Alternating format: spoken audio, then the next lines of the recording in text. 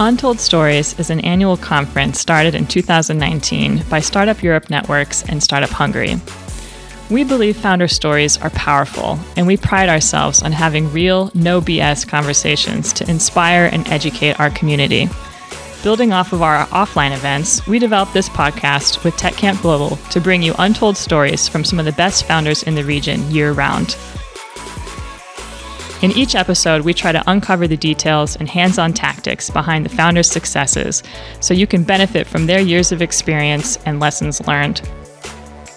Our hope is you will make fewer mistakes and find new ways to accelerate your growth. My name is Mary Alcantara, and this is the Untold Stories podcast. Let's dive in.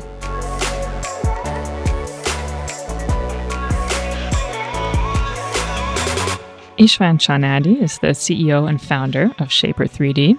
Shapr3D is reinventing 3D CAD for the next generation of designers. Shapr prides themselves on innovating in not only the product, but the distribution side of manufacturing and design software. Today, we're sitting down with Ishvan to talk about his journey, raising from top-tier investors, and to share some exciting new releases planned for this year. Ishvan, thanks so much for being here. Hey, thanks for having me.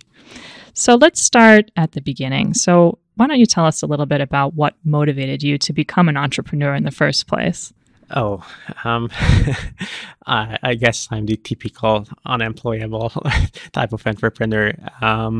So I graduated as a software engineer, but before I graduated, I had another startup, another CAD startup actually 10 years ago that failed.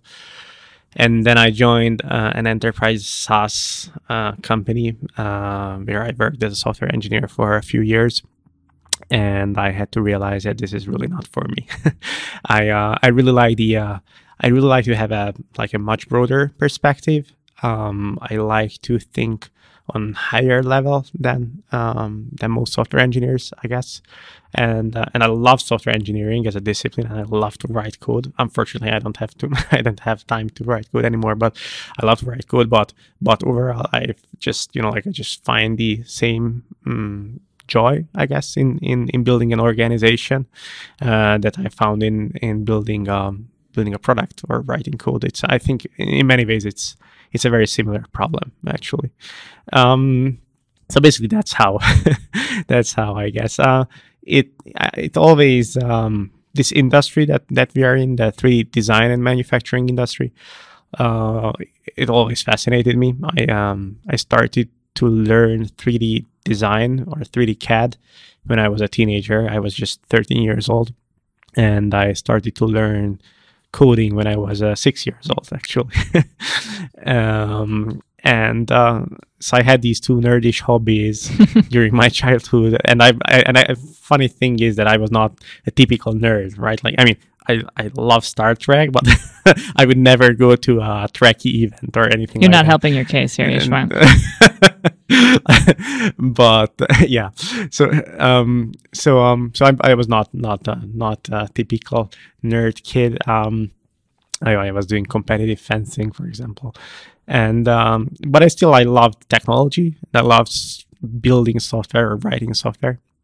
And when the first iPhone came out, I started writing apps with the jailbroken SDK, and that was a lot of fun. And when the App Store was launched, 3 days after the launch, my first app was there that we wrote with a friend of mine.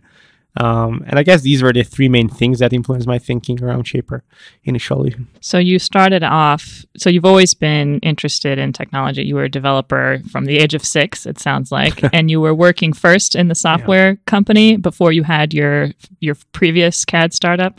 So I had my own startup. I wrote my first app that made like $20K US dollars in 2 months, and that was actually a great feeling. I still remember it. We were on our second year in the university, so like $20K for 2 guys. Yeah, that's huge. Yeah, exactly. Like that was a lot of money for us. So that taught me that you can actually make money by building software. And then I started my other CAD company, and we worked on it for 2 years, but we were way too inexperienced. and we were way too naive. And also the world was completely different by the time. Like fundraising was completely different. You couldn't really get proper funding in Europe in general. Like, so if you wanted to build something, you've had to move to the valley. Well, a lot has changed since then, but by the time it was like that.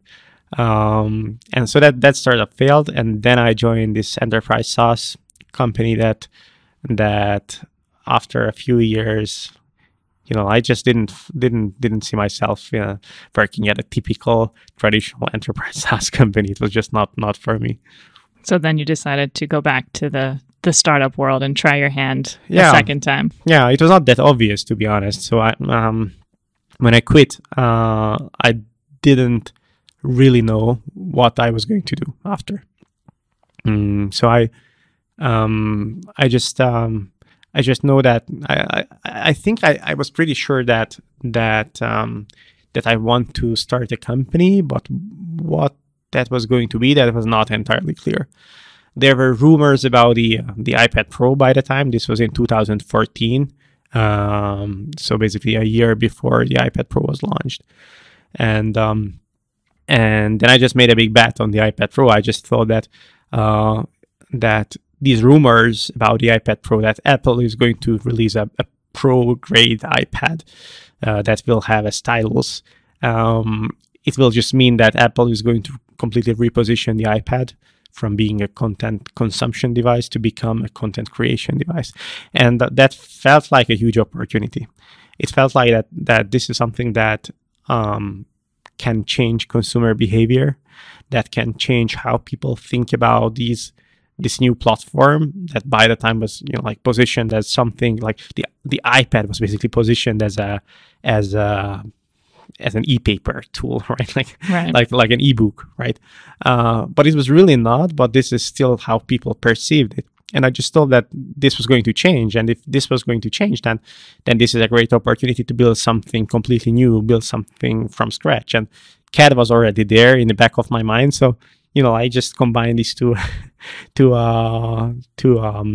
interesting topics. And this is how Shapr3D was born.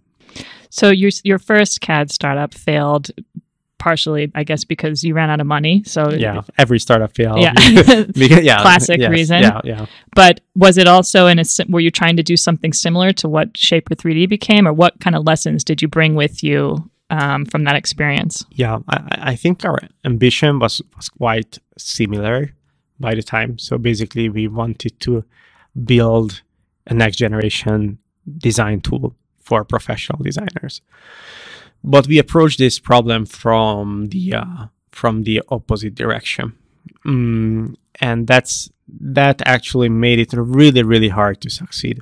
So basically, we built a really complex but incredibly sophisticated tool, 3D design tool, that was positioned really to the for the highest end of designers. I think like maybe there are like 100 people in the world who could have taken advantage of what we built by the time, which could have been, by the way, a good strategy, but that requires a completely different go-to-market strategy. And we didn't have any go-to-market strategy. we just thought that this is an interesting product that we are building. So with Shapr, we took the literally the opposite direction, and we built something that removed the barrier of entry from 3D CAD. Something that was accessible to even kind of an amateur or freelance or dabbler. Like prosumer type of customers, and this is basically so. And it's really interesting because if you lower the barrier of entry to anything, that can completely change an industry, because then businesses and consumers start to behave differently.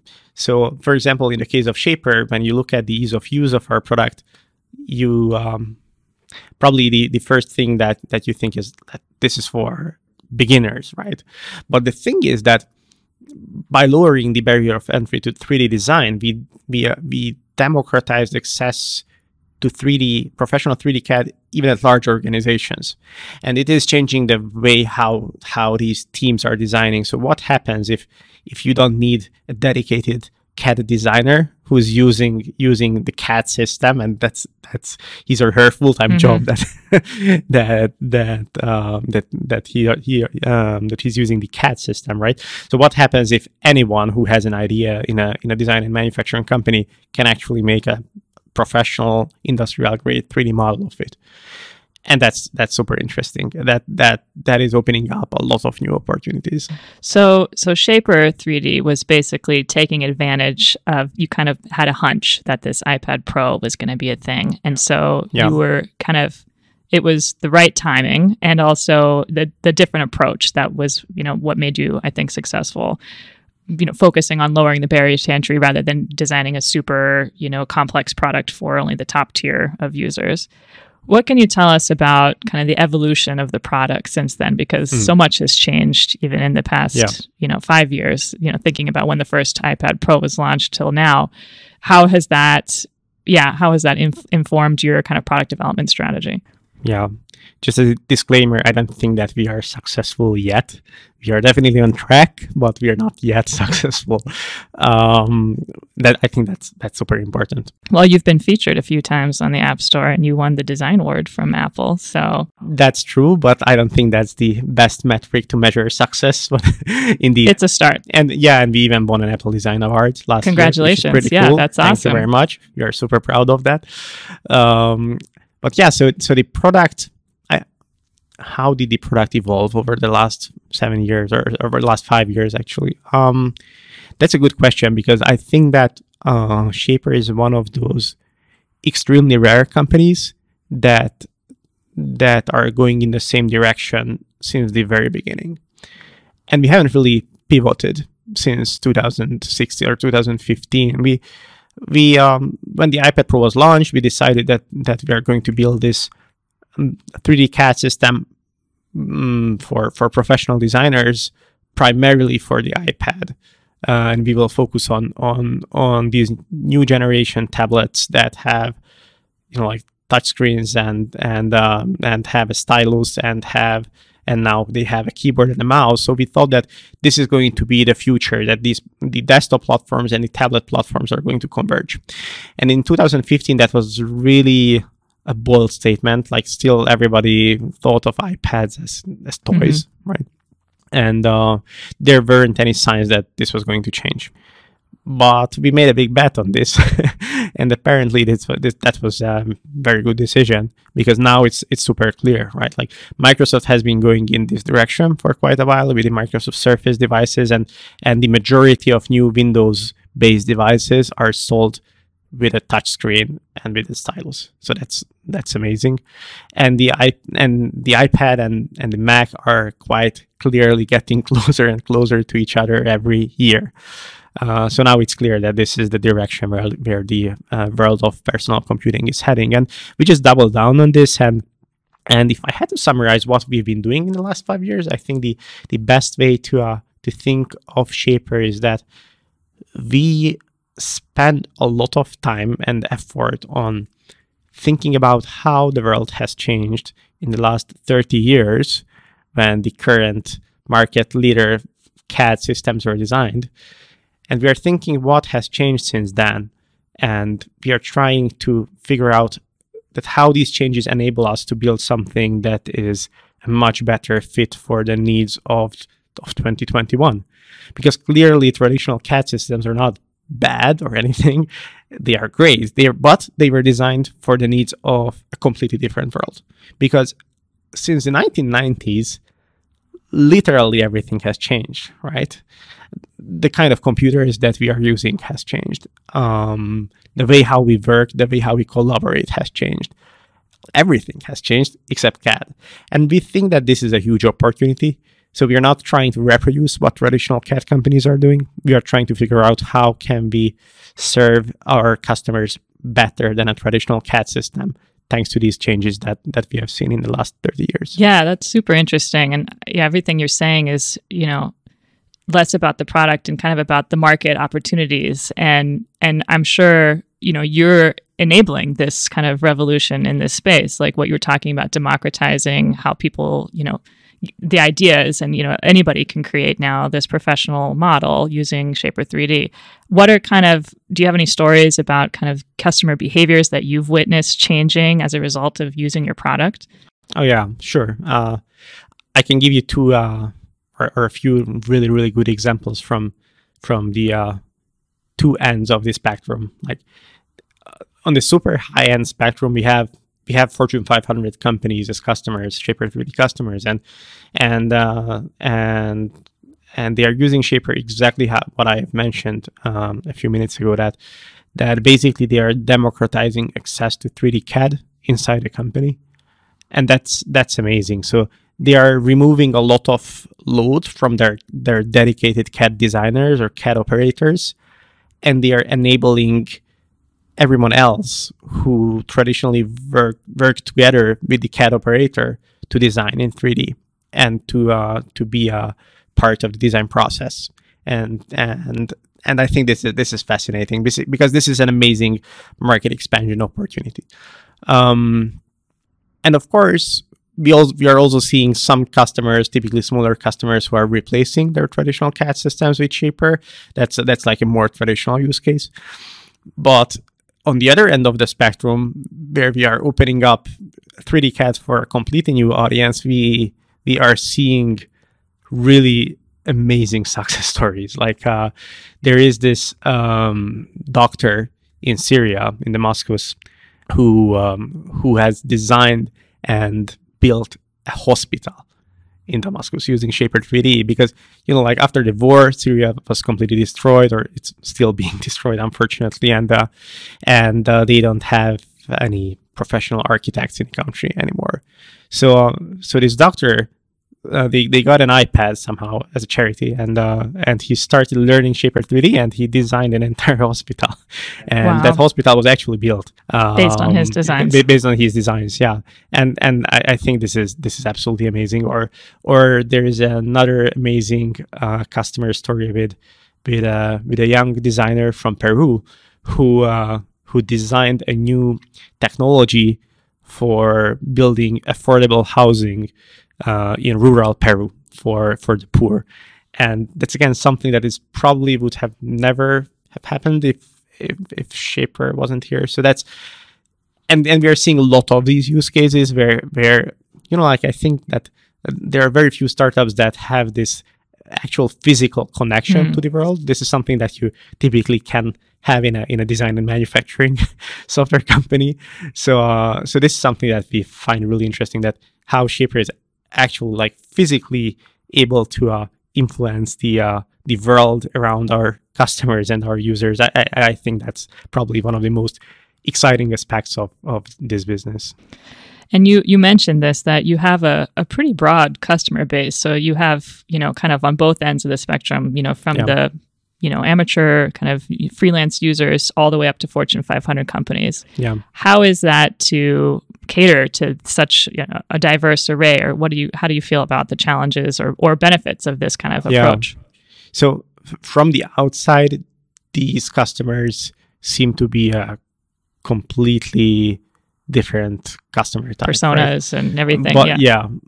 But on the other hand, and this is quite typical for every CAD system.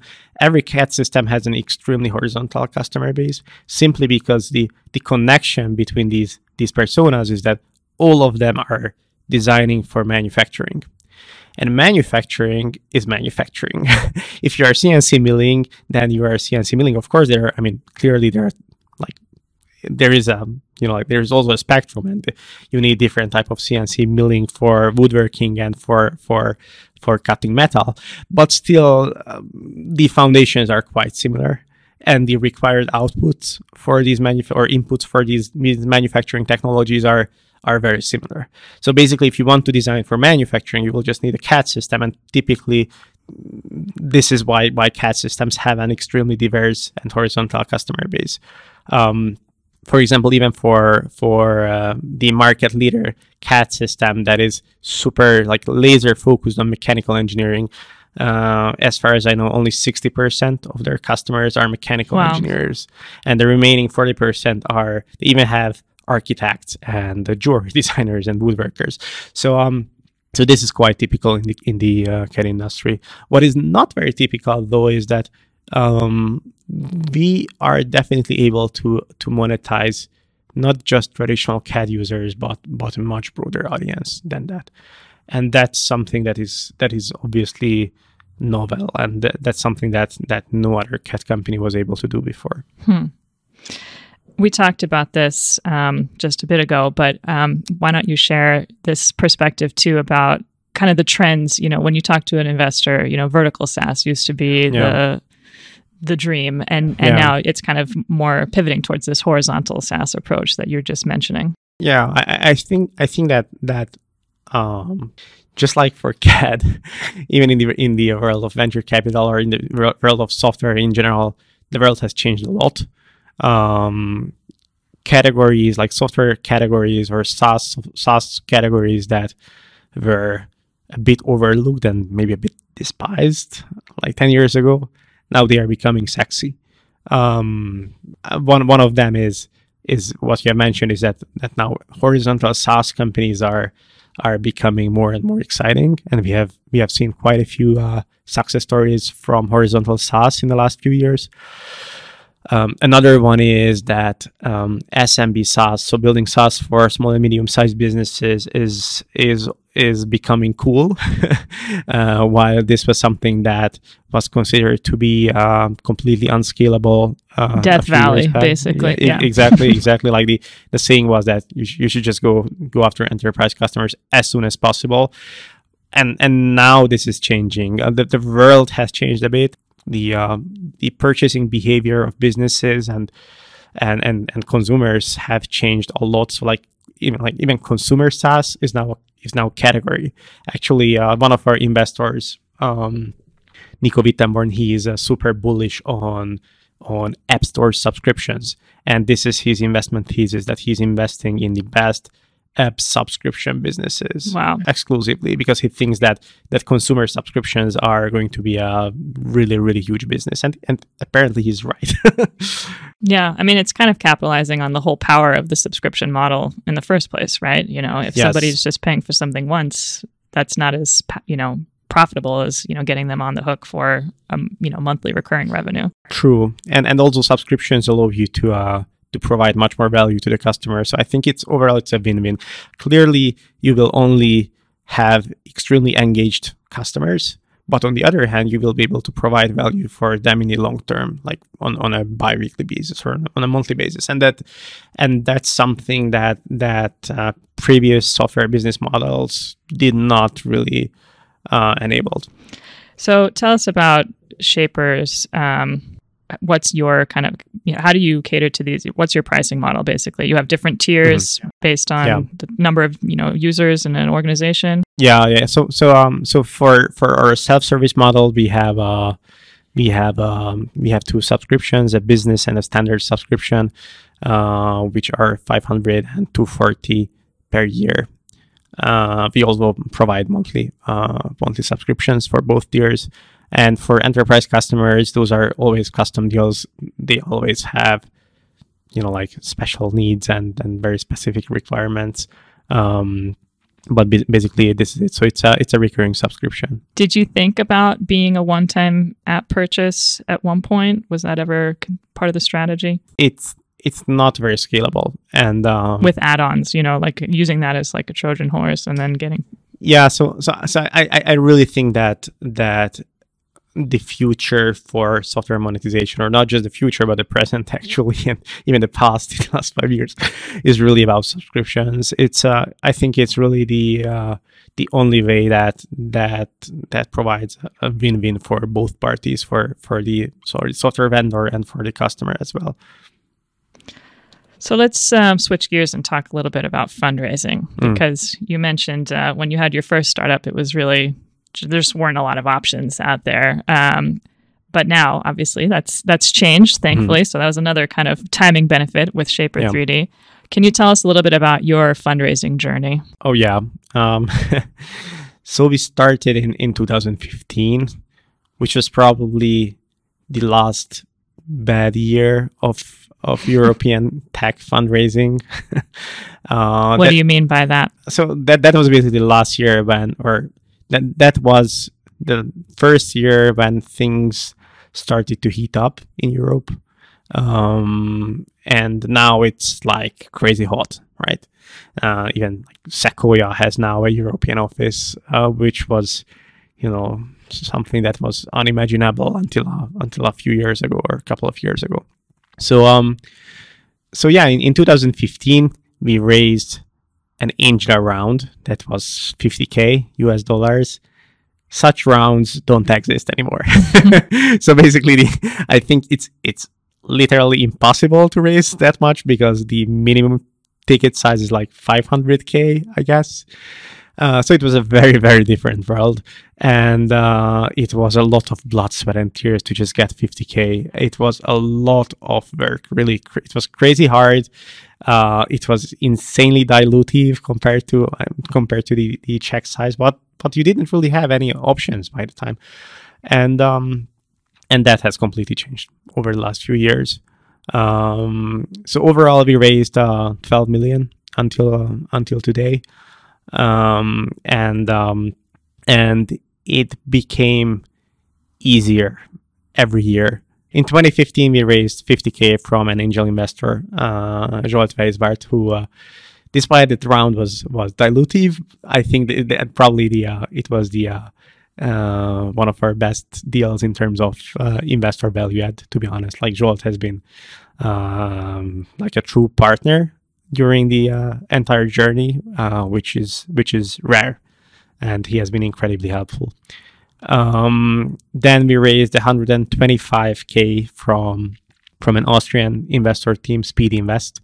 By the time they had a pre-seed arm of their venture fund that was called Pioneers Ventures, and it was a super small fund. It was a 5 million euro fund. Those kind of funds don't exist anymore. As well. So fund sizes also grew a lot over the last few years. And basically from that 170 or 180K, we got to our actual seed round in 2018, which was led by InReach Ventures and Roberto Bonanzinga, who's the founder of InReach. And we had a few great investors joining the round, Lifeline Ventures and former Skyscanner executives. And that was a 1.3 million round.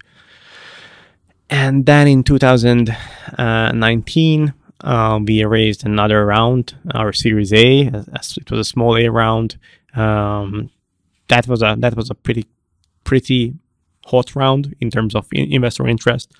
We got like our firm sheet, I don't know, like after 4 weeks, I think, just after we started the process. Why was it so sexy at the time? Was the product picking up? You had a good traction? Yeah. So basically, we started to grow really fast. It took us 3 years to get the product right and to lay the foundations of the product. I mean, it's not the easiest thing to build a CAD system. It's really extremely hard. And but finally in 2018 we fixed the basics, and the product was still quite small and still it was still quite basic, but at least it was able to do what it did really well, which was very little, but at least that was solid. And so the product started to take off. We fixed a few things in our distribution as well, and then we started growing really, really fast. And that clearly helped a lot. And then just after 4 weeks, when we launched our fundraising process, we got our first term sheet, and it's always the first term sheet that is the hardest to get. Once you have the first one, it's much easier to get the second and third and 25th. and then a couple of years later, early last year or mid last year, we raised accidentally we raised a convertible loan that was a 4.5 million round, which was mostly because we wanted to get Nico Witt on board, who's the investor I mentioned, this mobile first investor, because his value add was clearly extremely valuable for the company, what he knows and how well he understands the industry. That was super valuable. And I forgot to mention that our Series A was led by or co-led by two of the best European early stage investors, Point Nine Capital and Creandum. Yeah, that's awesome. Yeah, I'm sure there's so much you've learned through this whole process, and congratulations on getting the attention Thanks. of some of these top tier investors. Even your perspective and your insights. I mean, you have the experience. Your assumptions now about how investing work is different than even how it works locally in the Hungarian ecosystem. Oh, yeah. But yeah. So how do you accidentally raise on a convertible note? Can you tell that story a little bit? Yeah. So the venture capital market in general is quite hot at the moment, and there is a lot of capital on the market, but there are not too many great companies. And so basically, the demand supply ratio is crazy. It's uncomparable to anything that we have seen in the last 100 years, and it's something that makes it much easier to launch companies and to raise funds if you're good. If you're good. Yes, and that's the key, right? So for the top 0.1% of the companies raising funds today, it's super easy.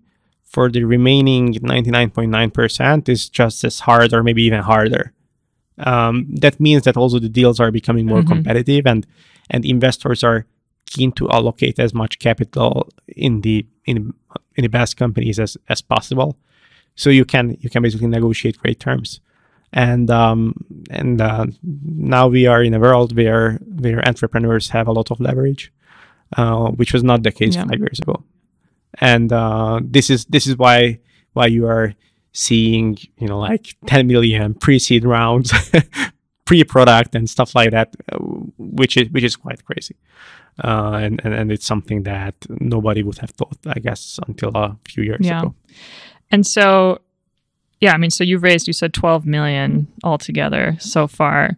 How big of your time was allocated to this process? I mean, do you feel like fundraising is something that, you always have to be thinking about and working on? Or do you feel like now, okay, you're funded for a little while, you can kind of take a breather? Yeah, I would say that exponentially less over time. So the first 50K, I think it took me how long? Like a year, maybe? At like 90% of your time being maybe not 90%, but a big chunk. But, from the beginning to the end, it took a lot of time. Then the seed round took me 6 months. Then the Series A round took me 4 weeks, and then the convertible just fell in your lap. Happened. Yeah, okay. Yes, so people are just throwing money at you now. Yes. We are going pretty well. So if you think about Shapr, the most interesting thing about Shapr is that we are, as far as we know, we are the fastest growing CAD company in the last 30 years, from the fraction of the funding of other companies that try to do the similar a similar thing. And we are incredibly cash efficient, and we are growing quite fast in an industry that has not seen disruption for 30 years. So it looks like that we are onto something. We are onto something that a lot of other companies have tried with, sometimes with better pedigree, or sometimes with much more funding, like 20 times more funding. And still it looks like that we just hit a nerve. And that's quite interesting. Yeah, that's awesome. So what are some of the things that you're going to be spending your hard-earned investment capital on this year? So first of all, it's always product. We are super obsessed with making our customers happy and building a CAD system is certainly not for the faint-hearted.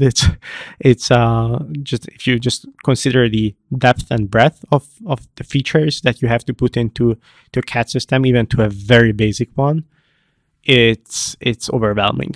And so we are still like laser focused on product development. Our headcount is like 60% of our headcount is allocated on engineering still.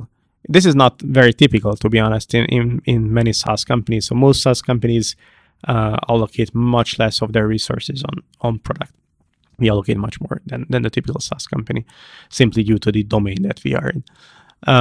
And of course, sales and marketing is always something that is quite expensive, and except for Shapr. Because you're cash efficient. because we have very strong word of mouth. Uh-huh. And because our distribution model is completely different compared to traditional CAD systems. So traditional CAD systems heavily rely on reseller networks and channel partners. And that's expensive. To build those networks and to maintain those networks, it's expensive. While Shapr is following a low touch or zero touch product-led distribution approach that is heavily relying on consumer-facing channels, which is a pretty big innovation in the world of B2B software in general. We are not the only ones who are doing that, but we are definitely the only ones who are doing this in the CAD industry. So this makes us super cash efficient. But that doesn't mean that we are not allocating resources on marketing and growth. Of course we are. It's just that the way how we are allocating those resources, it's quite different from how other B2B companies are doing it.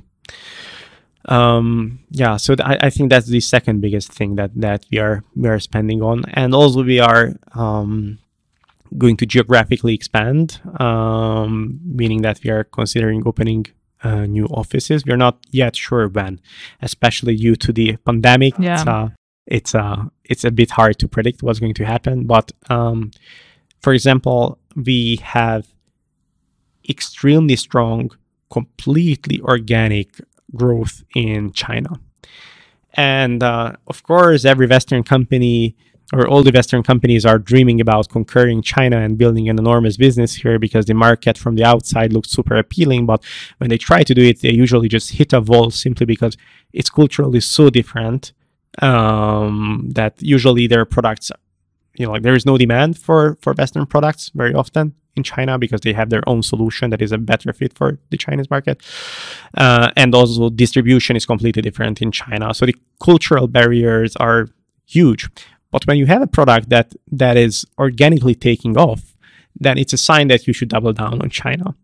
And we are seeing exactly that. We like China fully organically without investing in Chinese marketing or investing very little in Chinese marketing. We have amazing traction there. So that's something that we are quite excited about. But building a business in China is tough for a Western company. So this is something that we are trying to figure out at the moment, what to do with this. Yeah, so you kind of started talking about this a little bit, but we've talked a bit about the product and how you're innovating there. But I think it's really an interesting part of your story, how you're innovating on the distribution side too. And, getting this organic growth in China. What can you tell us about kind of what are your best channels or any interesting stories, like, what maybe was unexpected for you that turned out to be a great channel? I would say all of them. No, seriously. It's quite crazy how so we experimented a lot early, and basically the things that we have found are quite surprising. And the way how we built this distribution engine is very much like a consumer distribution engine, but and this is something that probably 10 years ago would have been a complete failure. But the thing is that the purchasing behavior of businesses, like the software purchasing behavior of businesses, is changing or completely changed. Companies prefer to go through a self-service route. Mm-hmm. Companies prefer to evaluate software for themselves without going through a sales process. I mean, this is classic kind of product-led growth, Yes, right? exactly. So basically we are, and product-led growth doesn't mean that you don't need sales. Of course you need, especially for enterprise customers, you totally need sales, because for them it's really, really hard to buy something. I mean, the mechanics of buying for like serious, like getting you have 10 approval committees and, and procurement and blah, exactly. Blah, yeah. Exactly. It's a complex process. So you have to help them with that process. But this product-led growth approach allows you to monetize very efficiently a very broad customer base. And I think this is part of the reason why SMB SaaS is becoming sexy, because now we have a distribution model for SMBs. And I think this is actually comes down to the fact that millennials and Gen Z are growing up. Like millennials are now, like soon becoming 40 years old. That's great. I'm a millennial, so that's quite crazy. And they are becoming a pretty big part of the workforce, or the majority of the workforce. And these generations grew up with iPhones in their hands, and they grew up with computers in their rooms, and with PlayStations, and they just they just don't understand why they would talk with anyone when it comes to buying software. They just socialize in a way that they were educated for decades that buying software is done through like Steam and through the App Store with a single tap, and somehow this is the behavior that you're seeing when it comes to B2B purchases as well. There is this common misconception, I think, that B2B buyers are more rational than consumer buyers. I think that's probably true, or maybe true for enterprise businesses or large enterprises, but definitely not true for the mid-market and the SMB market.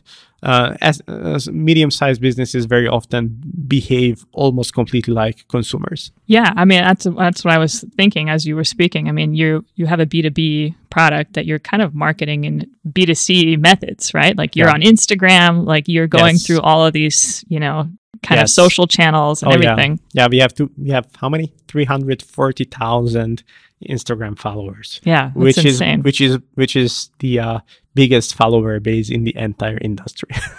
We have just surpassed the biggest CAD company in terms of Instagram followers. Yeah, so we are quite bullish on that, and probably their Instagram budget is bigger than our entire marketing budget for the year. So that's and our product team or our content team has been doing an excellent job with that. Yeah, that's awesome. So let's talk a little bit more about your team. So how many people do you have now? 100. Wow. Is everybody here in Hungary? Not at the moment, but yes, So we mostly hired from Budapest, but we relocated a lot of people to Budapest. So we always hired internationally. Then you brought people here. Yeah, and we also hired a lot of expats who were already here. I think 15% maybe, or 20% of our headcount are foreigners, which is great. But that was never really intentional, to be honest. That just, I mean, staying in Budapest, that was really not completely intentional. We were never completely sure how far we can take the company just by being in Budapest. But so far, I think it was one of our greatest competitive advantages that we built this company from the local talent pool. The local talent pool is surprisingly great, and it's and these people, especially the most talented people, don't really want to work in the second-tier offices of big international companies. So I think that local companies have this exceptional opportunity to really just cherry pick the top 0.1%, which would be extremely hard in San Francisco or Boston. So I think this is a huge advantage for local companies, not just for us, but for any other tech startup that is here. So we clearly don't want to stay forever completely in Budapest. So we're definitely going to need other offices, and we definitely want to tap into other talent pools. But so far, I've been more than happy with the local talent pool, and I also had doubts about how hard it is to relocate someone to Budapest, but it was not that hard, actually. Yeah, you brought over a seasoned CMO, right, from the States? Yeah, so VP marketing. Yeah. So our former VP marketing, he's an American guy. He was the head of marketing at the biggest incumbent before, and we relocated him from Boston to Budapest, which was again something that was a bit unexpected, I think. Yeah, but apparently the city is, before COVID, it was amazing, right? Now it's just like any other city, I guess. But I think there's a lot of potential here. Why was it surprising? I mean, where you didn't think, what were your concerns about trying to get somebody over? So I didn't have any concerns, but I would say that everybody else did. So the common wisdom was that it's, like you have to build in a so-called tier 1 city, because otherwise you won't be able to relocate talent. And also there is this saying in VC circles that the quality of people is higher in certain locations. I don't really believe in that, but a lot of people do. I think it's just that you have to evaluate talent differently. And we had to figure it out for ourselves, how to evaluate talent. So you cannot rely on hiring for pedigree, right? You can't hire someone from Dropbox, or you can't hire someone from Figma. You have to figure out for yourself how to find and evaluate the best talent. But it's definitely not impossible, and I think it's easier than going into a crazy talent war in one of those cities, to be honest. And how did you entice this person to come here? I mean, what was, I guess, I'm sure it comes down to the individual, but I agree with you. I think, Budapest also as a city has a lot to offer. And I think, speaking from experience, I know a lot of Americans would be happy to come, have a European adventure for a little while. I mean, oh, absolutely. Absolutely. And I think it's especially for an American, it's a bit exotic, right? Yeah. And, it has this, Eastern European smell, and oh my God, I can go to Croatia for a vacation and stuff like that. So I think that sounds great to a lot of people. That certainly helps. But eventually, it really just comes down to the person, and so there are some people who love to travel and love to live anywhere in the world or try out new things. For example, our former VP marketing, previously he lived in Japan. And before that, he lived in Boston, but originally he's from California. So it's something that I think he was quite excited about to try out something new. Yeah. But you can find these people. Yeah. It's definitely not impossible. You just have to prepare for a lot of rejections, obviously. But if you're recruiting, you will get a lot of rejections anyway. So you approached him. So you kind of, in that case, this was an exception. So in this case, we actually just posted a job post on our LinkedIn, and he applied. This was like, so there you go. What? Yeah. Yeah. So it was a bit different, but if you have an amazing recruitment team, as we do, then they will be able to find international talent. And of course, like, don't get me wrong, I'm not claiming that Budapest is the number one target location for foreigners, but it's certainly not as bad as most people think. Yeah. No, I think a lot of people tend to get bogged down by the salary differential because, but I think increasingly you see this even in the US. People are, and because of COVID too, this is only accelerating this. People are happy to move to a place, where the quality of life is maybe the same, and it's just happens to be a cheaper location, and they're happy to take the pay cut to have that balance. Of course. I think it requires a mindset change, but that's it. It's like probably people or software engineers for example, in North Carolina don't make much more, or maybe don't even make more than software engineers in Budapest. Yeah, and that's something that people had to realize. Of course, it's really, really hard to evaluate the actual value of your pay, I guess. really hard. I don't even think it's fully comparable, right? Because there are a lot of aspects of this that cannot be expressed in terms of money. Yeah.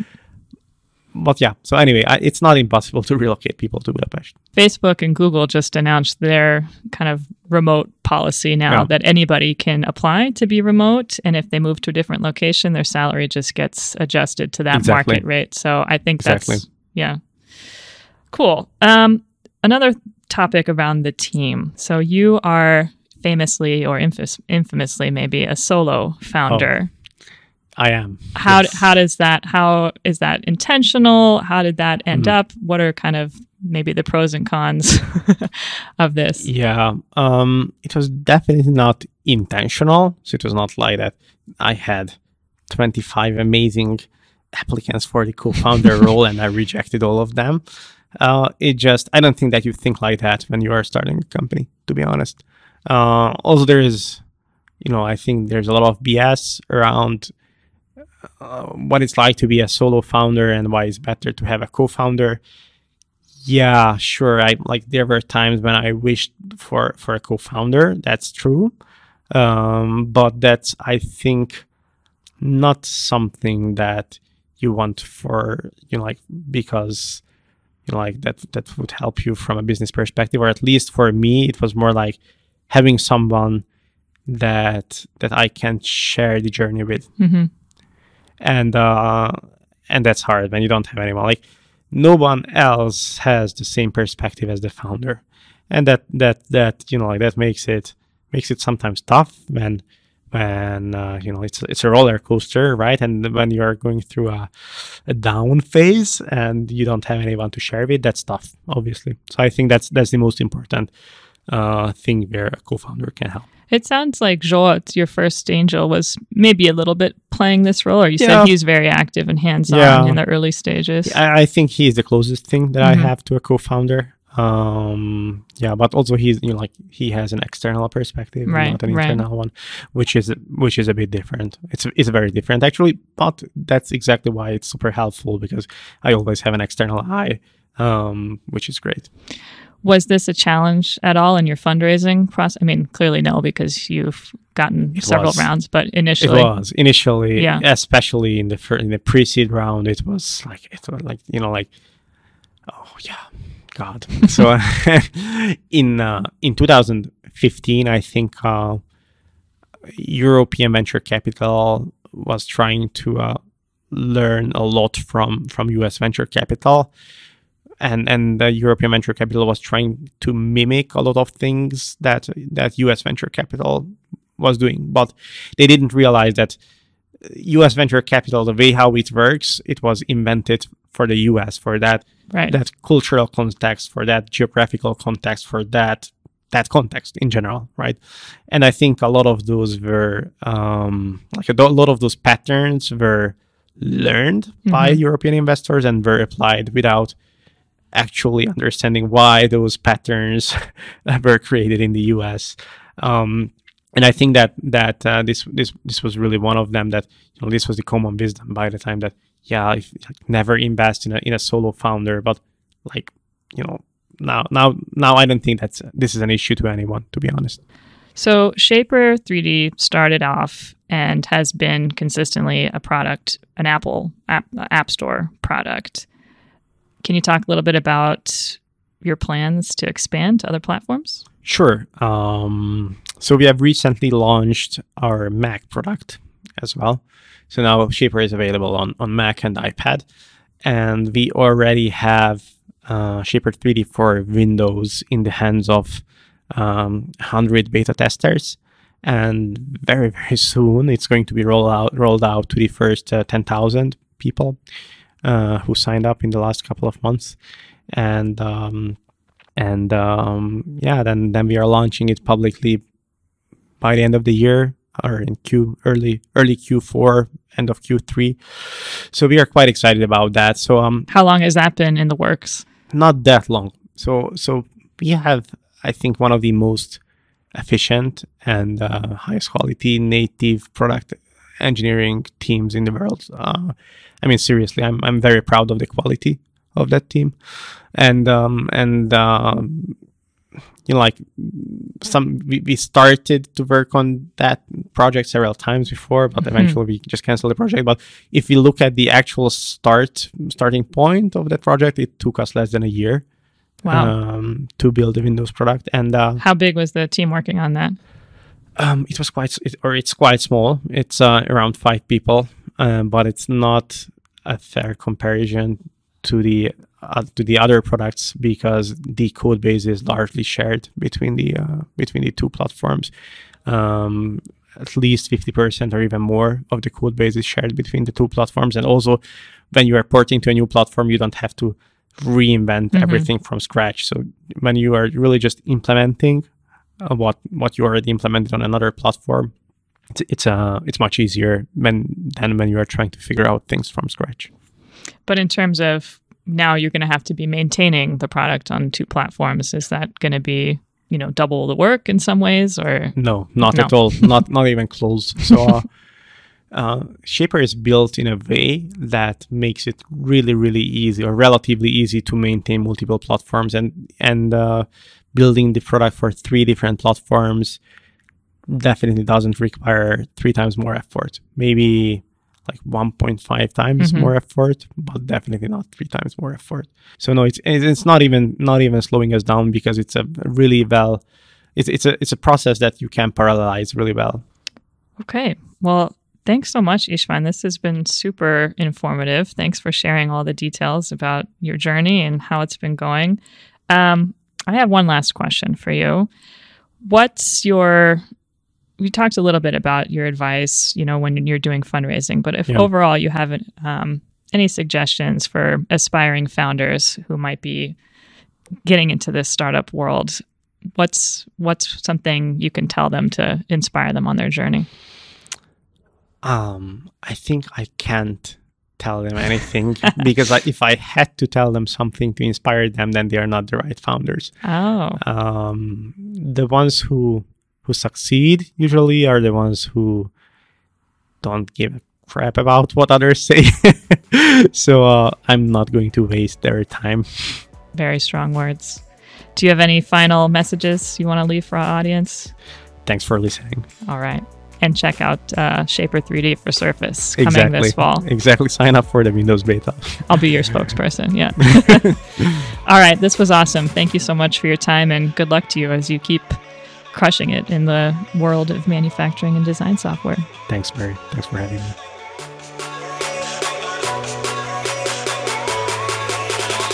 Thanks for listening. Be sure to subscribe so you'll be notified when we release new episodes. Tune in next time as we continue to deep dive and uncover more hidden gems in the Untold Stories podcast. Check out our show notes for more resources about the topics we discuss and anything we mentioned during the podcast. Let us know what was your key takeaway from today's episode. And if you found this content useful, please feel free to share it with anyone else you think would benefit from it.